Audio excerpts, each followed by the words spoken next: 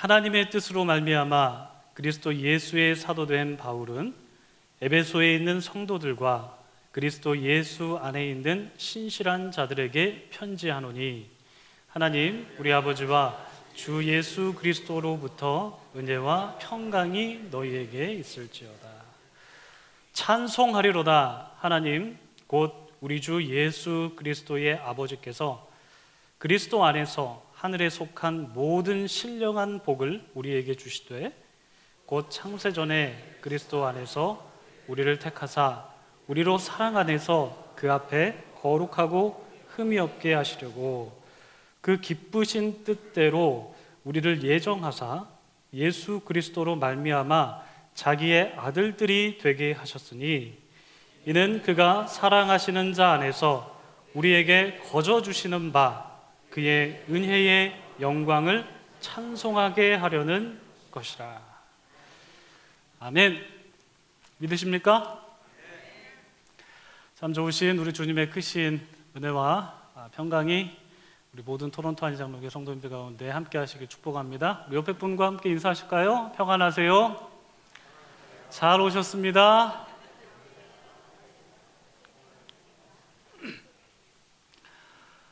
여러분 감사하세요?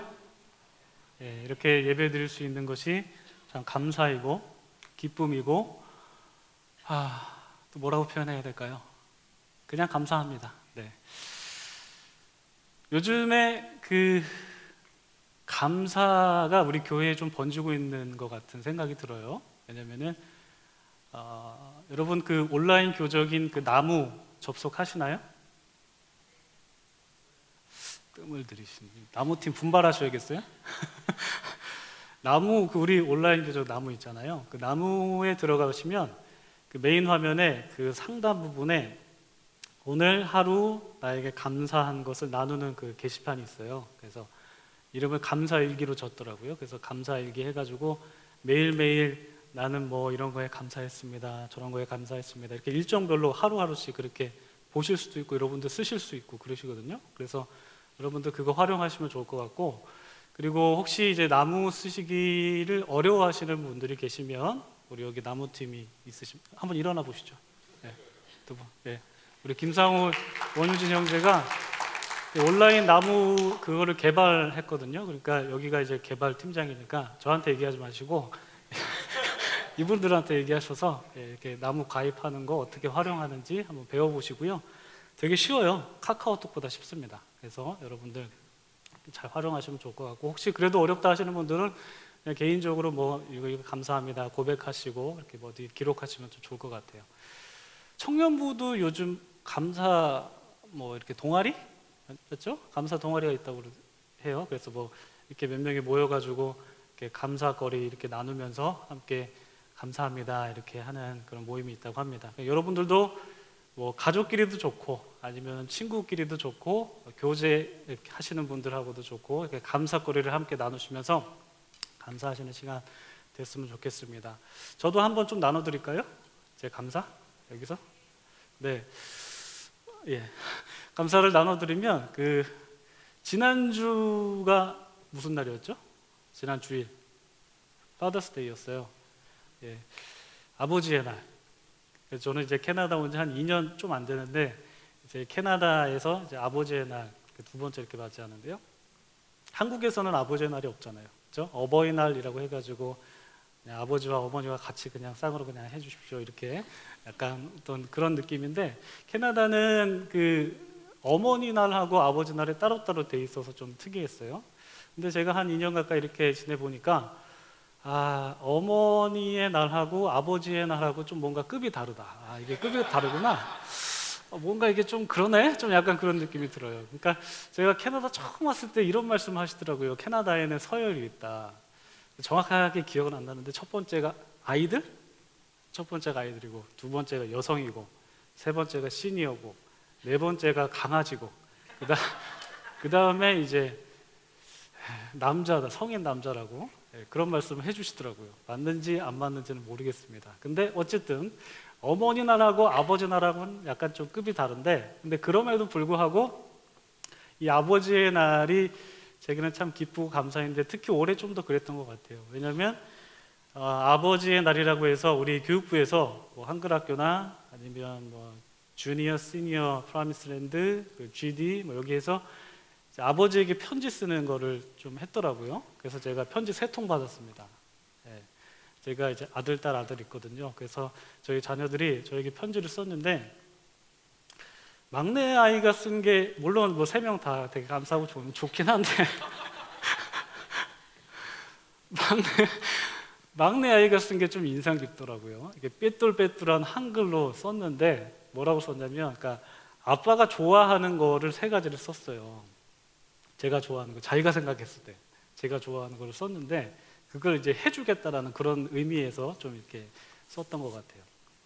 첫 번째가 뭐였냐면, 아빠는 밖에 나가는 것을 좋아한다. 그래서 저 이게 무슨 의미인가, 제가 밖에 나가서 출근해가지고 일하는 걸 좋아한다고 생각하는지 아니면은 아이들하고 이렇게 밖에 나가가지고 좀 노는 걸 그래서 그렇게 좋아한다고 생각하는지 좀 궁금하더라고요. 그래서 한번 물어봤습니다. 아이한테 이게 무슨 의미냐고 물어보니까 아빠가 일하러 교회 나가고 그리고 뭐 신방 있다고 나가고 뭐 있다고 나가고 계속 나가고 그러니까 아빠가 밖에 나가는 거 좋아하는 줄 알았다고 그렇게 얘기를 하더라고요. 어떻게 알았지? 예, 아니라 물론 그 교회 사역하는 게 감사하긴 한데, 그런데 뭐 이렇게 우리가 뭐 직장 다니시는 분들은 아시겠지만 뭐 물론 교회가 뭐 사회 직장하고 좀 다르긴 하지만 뭐 출근할 때 아싸 출근하면서 막 이렇게 가지는 않잖아요. 그러니까 좀 이렇게 뭐 그런 마음이 있긴 한데, 근데 아이가 봤을 때는 계속 이렇게 밖에 나가니까 좋아서 나가는 거구나 이렇게 생각을 했었습니다. 근데 이 얘기를 들으니까 제 옛날 모습이 생각나더라고요. 저도 그랬거든요. 제가 어릴 때 저희 아버지도 이제 목회자이시다 보니까 그렇게 나가셨어요. 그렇게 예배 드리시러 나가시고, 그리고 뭐 신방 있다고 나가시고, 뭐 해외 선교 있다고 나가시고, 맨날 그냥 나가시니까 제가 아버지한테 이렇게 말씀드린 적이 있었어요. 제가 뚜렷이 기억나는 게, 아빠는 나가는 사람이야. 아빠는 나가는 사람이야. 그렇게 말을 했는데 또 제가 또 그 얘기를 들으니까 좀 느낌이 좀 이상하더라고요. 제 막내 아이한테 그런 얘기 들으니까 참 이상하다. 그리고 또 드는 생각이, 아이가 봤을 때, 아이가 그 아빠나 엄마를 봤을 때의 그 시선과 그 아빠의 마음하고는 좀 다르구나. 그러니까 아이가 그것을 다 못 볼 수 있구나라는 것을 그렇게 생각하지만 한 번 더 이제 깨닫게 되는 그런 계기가 됐습니다. 근데 그런 생각을 하면서 또 이런 생각이 들었습니다. 오늘 이제 설교 준비하면서 생각이 들었는데, 우리가 하나님의 자녀로 살아가는데 하나님의 뜻에 대해서, 하나님의 말씀에 대해서, 하나님의 계획에 대해서, 하나님의 섭리에 대해서 우리가 그것을 알고 싶고 또 그것을 깨닫고 싶고 또 그대로 살아가고 싶은 그런 마음은 있지만, 과연 얼마나 우리가 하나님을 이해할 수 있을까? 얼마나 우리가 하나님을 깨달을 수 있을까? 자녀된 우리가 아버지이신 그분의 그 섭리와 계획을 얼마나 알 수 있을까? 이런 생각이 좀 들었습니다. 그런데 그럼에도 불구하고 우리는 신앙생활하면서 고백해요. 하나님의 뜻이 이것이다라고 믿기도 하고 또 그 믿음대로 살아가기도 하고, 기록된 하나님의 이 말씀을 통해서 하나님 오늘 저에게 무슨 말씀을 하시길 원하십니까? 오늘 저에게 어떤 뜻을 갖고 계십니까? 라는 그런 질문이 있고, 그 질문에 대해서 하나님께 여쭤보기도 합니다. 지난주 설교 말씀처럼요. 그래서 우리가 하나님의 뜻이 무엇인지, 나를 향한 하나님의 뜻이 무엇인지 정확하게 알기는 힘들지만, 마치 자녀가 아버지의 뜻을 정확하게 파악하기 힘들듯이 마찬가지로 자녀된 우리가 하나님의 뜻을 정확하게 알기는 힘들지만, 그럼에도 불구하고 하나님께서 나에게 주시는 말씀이 있고 뜻이 있다라는 그런 확신이 우리에게는 있다라는 것입니다. 그런 확신을 가진 사람, 강한 확신을 가진 사람이 오늘 본문에도 등장하는데 누구일까요? 사도 바울입니다. 사도 바울, 멋진 사람이죠. 사도 바울은 오늘 본문 1절에서 하나님의 뜻으로 말미암아 자기가 그리스도 예수의 사도가 되었다고 확신합니다. 한번 읽어볼까요? 1절입니다. 다 함께 한번 읽어보도록 하겠습니다. 시작. 하나님의 뜻으로 말미암아 그리스도 예수의 사도된 바울은 에베소에 있는 성도들과 그리스도 예수 안에 있는 신실한 자들에게 편지하노니. 하나님의 뜻으로 말미암아 그리스도 예수의 사도된 나 바울. 여러분 이런 고백하실 수 있으십니까? 내가 나 된 것은, 나 된 그 이유는 하나님의 뜻으로 말미암아 내가 나 된 것이다. 하나님의 뜻으로 말미암아 내가 살아가는 것이다. 이렇게 고백하실 수 있으십니까? 사도 바울은 그렇게 고백했어요. 하나님의 뜻으로 말미암아 그리스도 예수의 사도된 나 바울. 바울이 어떻게 이런 고백할 수 있을까요? 바울도 사람이잖아요. 하나님의 자녀잖아요.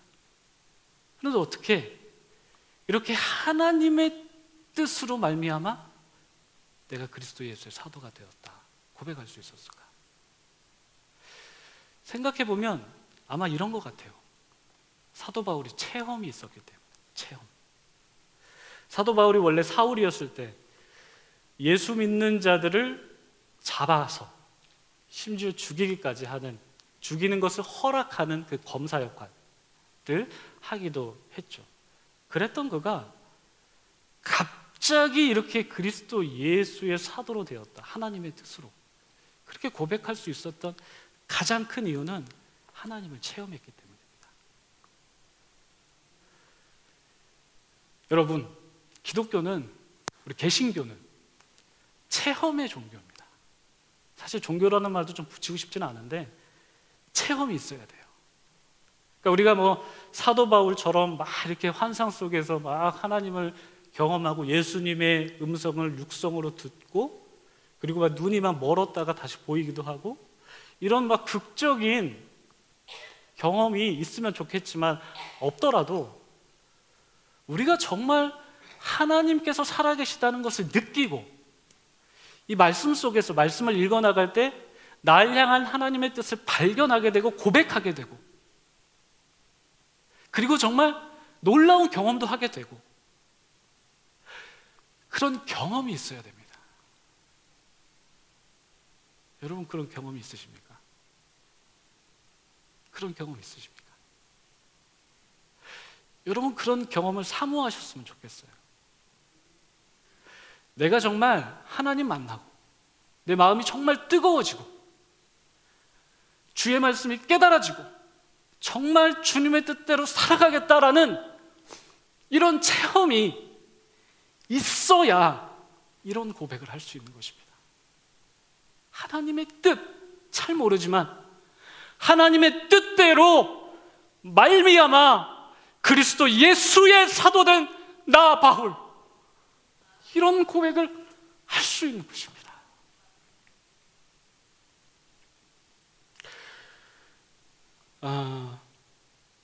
오늘 설교 제목 뭐죠, 여러분? 다 같이 한번 읽어보겠습니다. 시작. 이란 무엇인가? 택하심을 받은 자들. 교회란 무엇인가 하고 저기 괄호치고 숫자 2를 적어놨습니다. 1탄 보신 분 계세요? 네, 감사해요. 1탄을 제가 언제 했게요? 수요예배 때 했습니다. 2주 전에 수요예배 때. 그때 제가 교회란 무엇인가 하고 이제 숫자 1 적어놓고 그때 시작을 했거든요. 그때도 말씀을 드렸지만 제가 왜 이 교회란 무엇인가를 여러분들과 좀 나누고 싶은가에 대해서 설명을 드렸는데 제가 이제 신대원 다닐 때, 신학대학원 다닐 때 이제 3학년 때 굉장히 고민이 있었습니다. 이제 현장으로 진짜 전임 풀타임으로 나가야 되는데 교회가 무엇인지에 대한 정립이 잘 안 돼 있었던 것 같아요. 그냥 때가 되니까 풀타임 해야 되니까, 전임해야 되니까. 그러니까 막 그렇게 갔어요. 그러면서 그렇게 되니까 이게 계속 고민이 되는 거예요. 교회가 과연 무엇인가? 그래서 마음 맞는 친구들하고 같이 스터디 모임도 하고, 그러면서 막 교회가 무엇인지에 대해서 계속해서 질문해보고, 이런 기성교회가 아닌 새로운 교회의 모델에 대해서 친구들하고 한번 얘기해보고, 방문해보기도 하고, 상담도 받아보고, 그런 과정을 거쳤었습니다. 그러니까 제 마음속에 교회가 무엇이지에 대한 그 궁금증이 있어서, 이 특별히 에베소서가 교회론에 관한 책이기 때문에 이 책을 보면서 함께 교회에 대해서 나눠보고 싶다는 마음이 들었어요. 저도 잘 몰라요. 그래서 에베소서. 그래서 여러분들, 저도 좀 공부하면서, 공부만 해서 될 것도 아니고 성령님의 인도하심이 있어야 되는데, 기도하면서 말씀 보면서 정말 여러분들과 함께 한 걸음 한 걸음 좀 제가 허용되는 그 설교의 그런 포션 속에서 함께 교회가 무엇인지에 대해서 함께 고민해보는 그런 시간 가지면 좋을 것 같습니다. 괜찮으신가요? 네, 오케이. 그러면 같이 가는 겁니다. 아셨죠? 네. 근데 이 교회가 무엇인가라는 제목에서부터 느껴지듯이 굉장히 딱딱해요. 내용이 굉장히 딱딱하고 교리적이에요. 그래서 제가 지난 수요일 날 우리 성도님들께 말씀드릴 때 이렇게 말씀드렸습니다. 이게 교리적인 내용이라서 좀 지루하실 수 있어요. 그래서 졸리실 수 있어요. 그러면 괜찮으니까 주무세요. 이렇게 말씀드렸거든요. 여러분, 괜찮으니까요. 진짜예요. 네. 들으시다가 피곤하다 싶으면 여기가 내 집인가 보다 하고 그냥 살짝 주무시면 괜찮습니다. 네, 부담 없이 막 옆에 배우자분도 깨우고 그러지 마세요. 네, 그냥 주무시게 두세요. 그래서 이렇게 편하게 들으시면 됩니다. 편하게 들으시고, 그리고 또 여러분 들으시면은 이게 질문이 생길 수밖에 없습니다. 그러면 뭐 지금은 이제 설교 시간이라 질문을 못 나누겠지만 저한테 말씀하세요. 제가 이거 했으니까. 그래서 함께 이렇게 좀 교회가 무엇인지, 우리가 교회가 이렇게 되고 또 이렇게 교회로서 모였는데 과연 교회가 무엇인지에 대해서 한번 좀 말씀을 통해서 배워나가 보면 좋을 것 같습니다. 1절 우리가 아까 살펴봤죠. 사도 바울이 이제 에베소에 있는, 한 번 더 볼까요?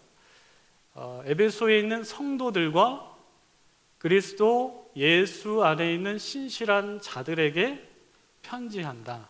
그러니까 에베소서는 기본적으로 편지입니다. 편지인데 누가 썼죠? 바울이 썼고, 누가 받죠? 에베소에 있는 성도들과 그리스도 예수 안에 있는 신실한 자들. 그래서 과라는 것 때문에 에베소에 있는 성도들 따로 있고 그리스도 예수 안에 있는 신실한 자들 따로 있나? 이렇게 생각할 수 있어요. 근데 이 과라는 그 헬라어 카이라는 그 접속사가 뭐 and라는 뜻도 있지만 이게 동격이라는 뜻도 있습니다. 같은. 그러니까 에베소에 있는 성도들 곧 그리스도 예수 안에 있는 신실한 자들에게 뭐 한다고요? 편지한다. 이렇게 시작을 합니다. 그리고 나서 2절 보시면, 제가 화면으로는 준비를 안 했는데요, 읽어드리겠습니다. 하나님 우리 아버지와 주 예수 그리스도로부터 은혜와 평강이 너희에게 있을지어다. 전형적인 사도 바울의 인사말입니다. 은혜와 평강이 너희에게 있을지어다. 근데 그 은혜와 평강을 주시는 분이 누구시냐면 하나님 우리 아버지와 주 예수 그리스도로부터. 벌써 신앙 고백이에요. 이게 인사할 때도 하나님과 주 예수 그리스도로부터 너희에게 은혜와 평강이 있기를 원한다. 있기를 원합니다, 여러분. 이렇게 인사를 하고 이제 본격적으로 3절부터 이제 사도 바울이 하고 싶은 말을 쭉 합니다. 3절 한번 읽어보겠습니다. 시작. 찬송하리로다 하나님 곧 우리 주 예수 그리스도의 아버지께서 그리스도 안에서 하늘에 속한 모든 신령한 복을 우리에게 주시되. 아멘.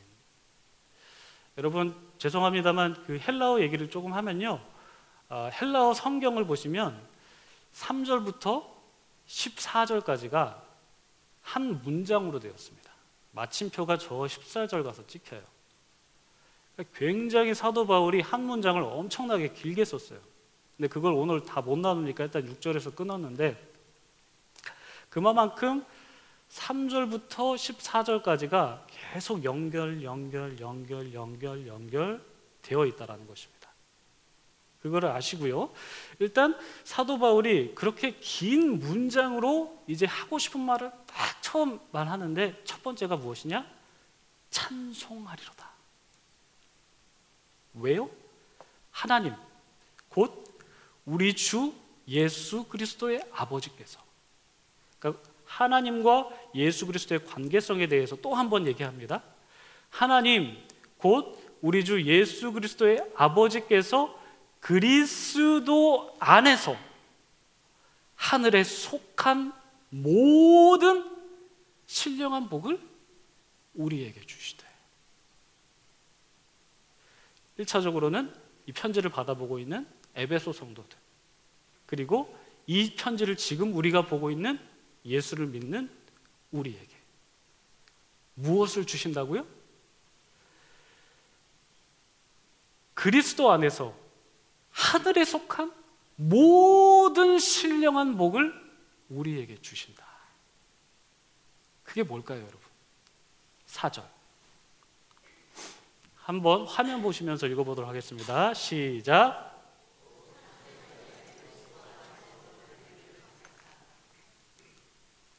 교회의 시작은 바로 여기서 시작하는 겁니다. 하나님께서 그리스도의 아버지가 되시는데, 그 아버지 되신 하나님께서 그리스도 안에서 하늘에 속한 모든 신령한 복을 우리에게 주시는데, 그 복이 무엇이냐면 곧 창세전에 그리스도 안에서 우리를 택하셨다는 것입니다.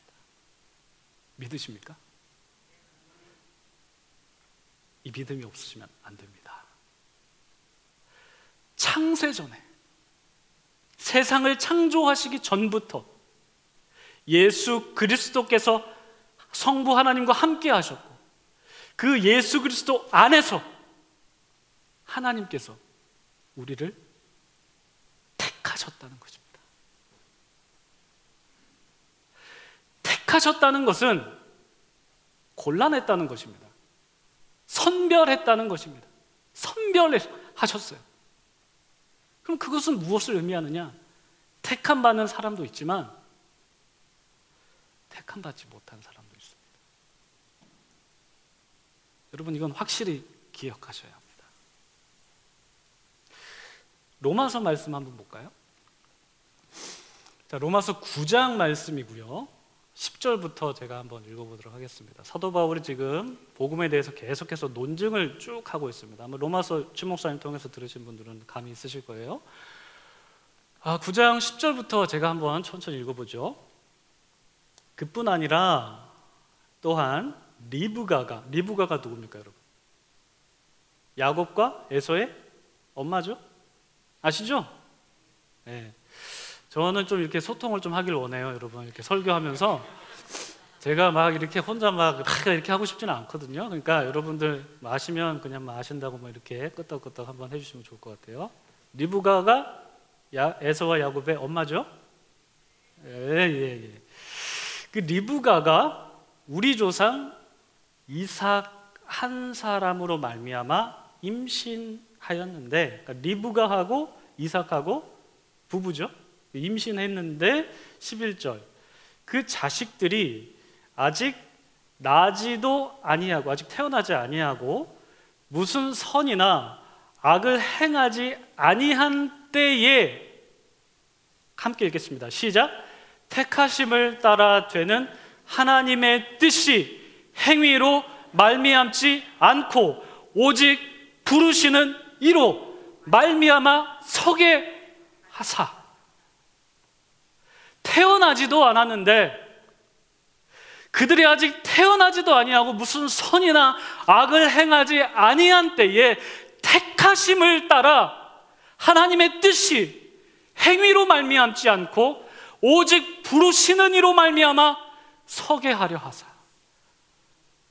행위가 아니라 어떤 조건이 있는 것이 아니라 하나님의 그냥 뜻으로 말미암아 택했다고요. 12절, 13절. 리브가에게 이르시되 큰 자가 어린 자를 섬기리라 하셨나니. 13절 기록된 바 내가 야곱은 사랑하고 에서는 미워하였다 하심과 같으니라. 그래서 미워했다는 말은 아유 뭐 이런 그런 뜻이 아니라요, 선택하지 않았다는 뜻입니다. 하나님께서 선택한 사람이 있고 선택하지 않은 사람입니다. 하나님께서 왜 야곱을 선택하시고 왜 에서를 선택하지 않으셨는가? 모릅니다. 하나님께서 왜 야곱을 사랑하시고 왜 에서를 사랑하지 않으셨는가? 알 수 없습니다. 하나님의 주권입니다. 근데 중요한 것은 예수 그리스도를 믿는 자, 그 믿는 자를 예수 그리스도 안에서 창세 전부터 그냥 택하신 거예요. 사랑해서. 사랑하니까. 사랑하는데 이유가 있어요, 여러분? 청년들, 저 똑바로 오세요. 사랑하는데 이유가 있어? 이유가 있는 것 같은데 고개 숙이는 거 보니까. 사랑하는데 이유가 어디 있어요? 사랑하면 사랑하는 거지. 아닙니까, 여러분?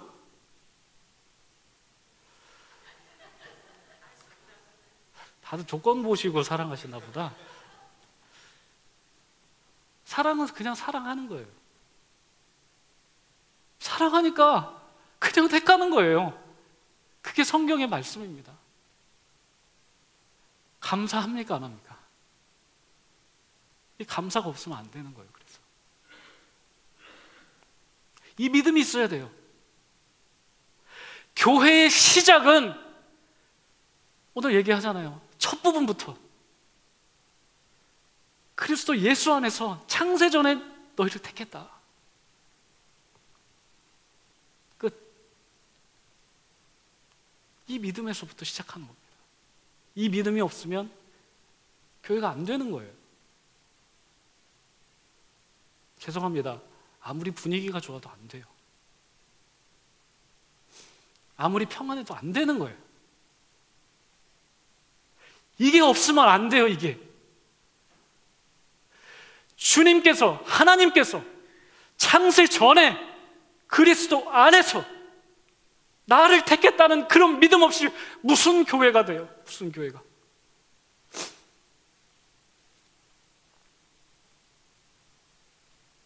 그래서 이 믿음부터 시작하는 겁니다. 근데 하나님께서 저렇게 야곱을 사랑하고 에서를 미워하였다라고 했는데 우리가 거기에 대해서 할 말 있을까요? 없을까요? 할 말이 없어요. 14절 함께 읽어보겠습니다. 시작. 그런즉 우리가 무슨 말 하리요? 하나님께 불의가 있느냐? 그럴 수 없다. 여기 신앙입니다, 여러분.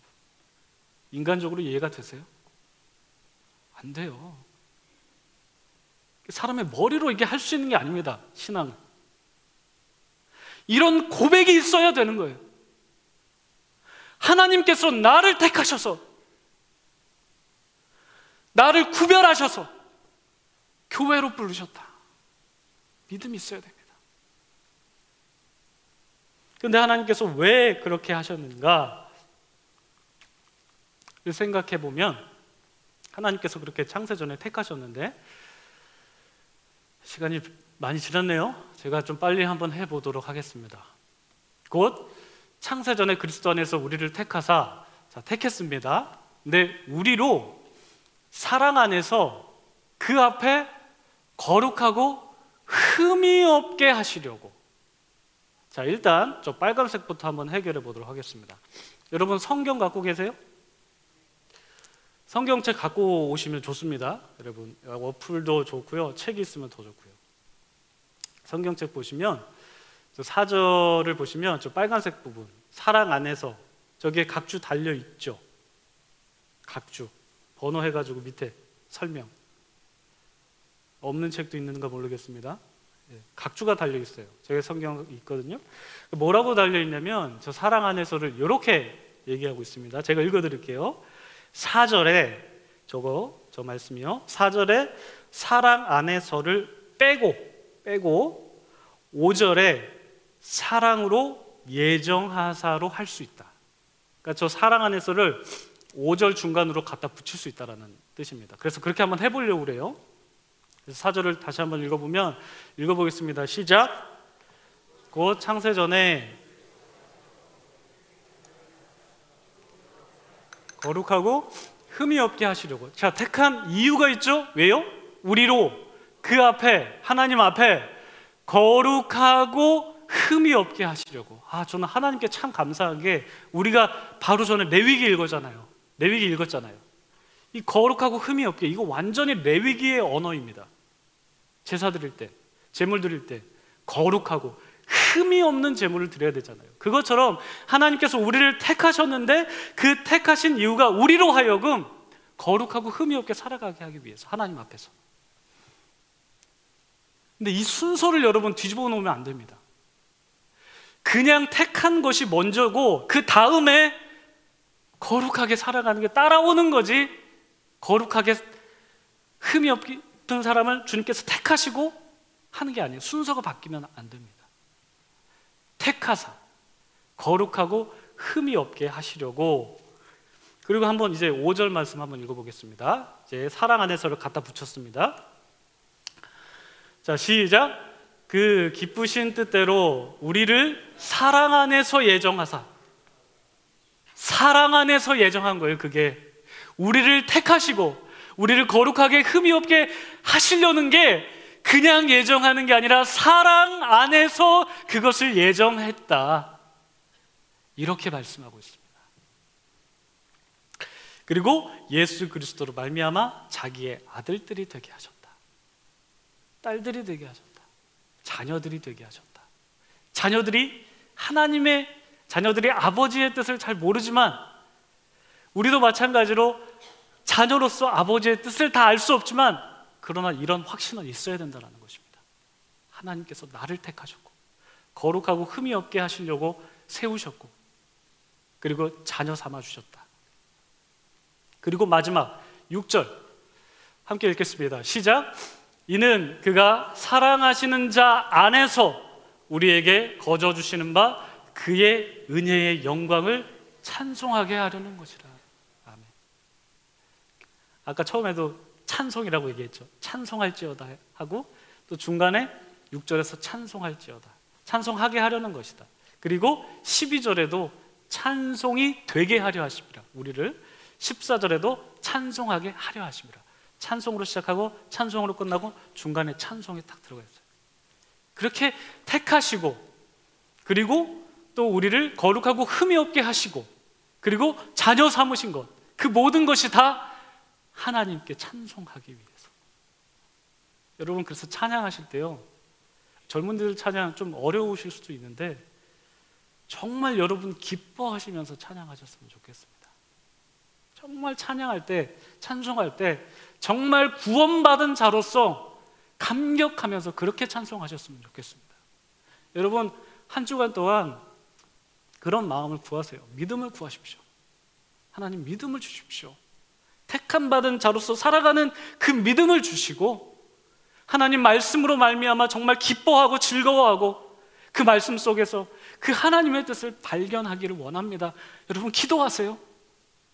기도하시면서 성경 보시면서 하나님의 뜻을 발견해 나가셨으면 좋겠습니다. 아셨죠? 기도하겠습니다.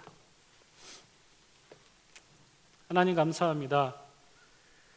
창세전부터 우리를 택하신 주님, 우리가 다 헤아릴 수 없는 주님의 은총을 찬송합니다.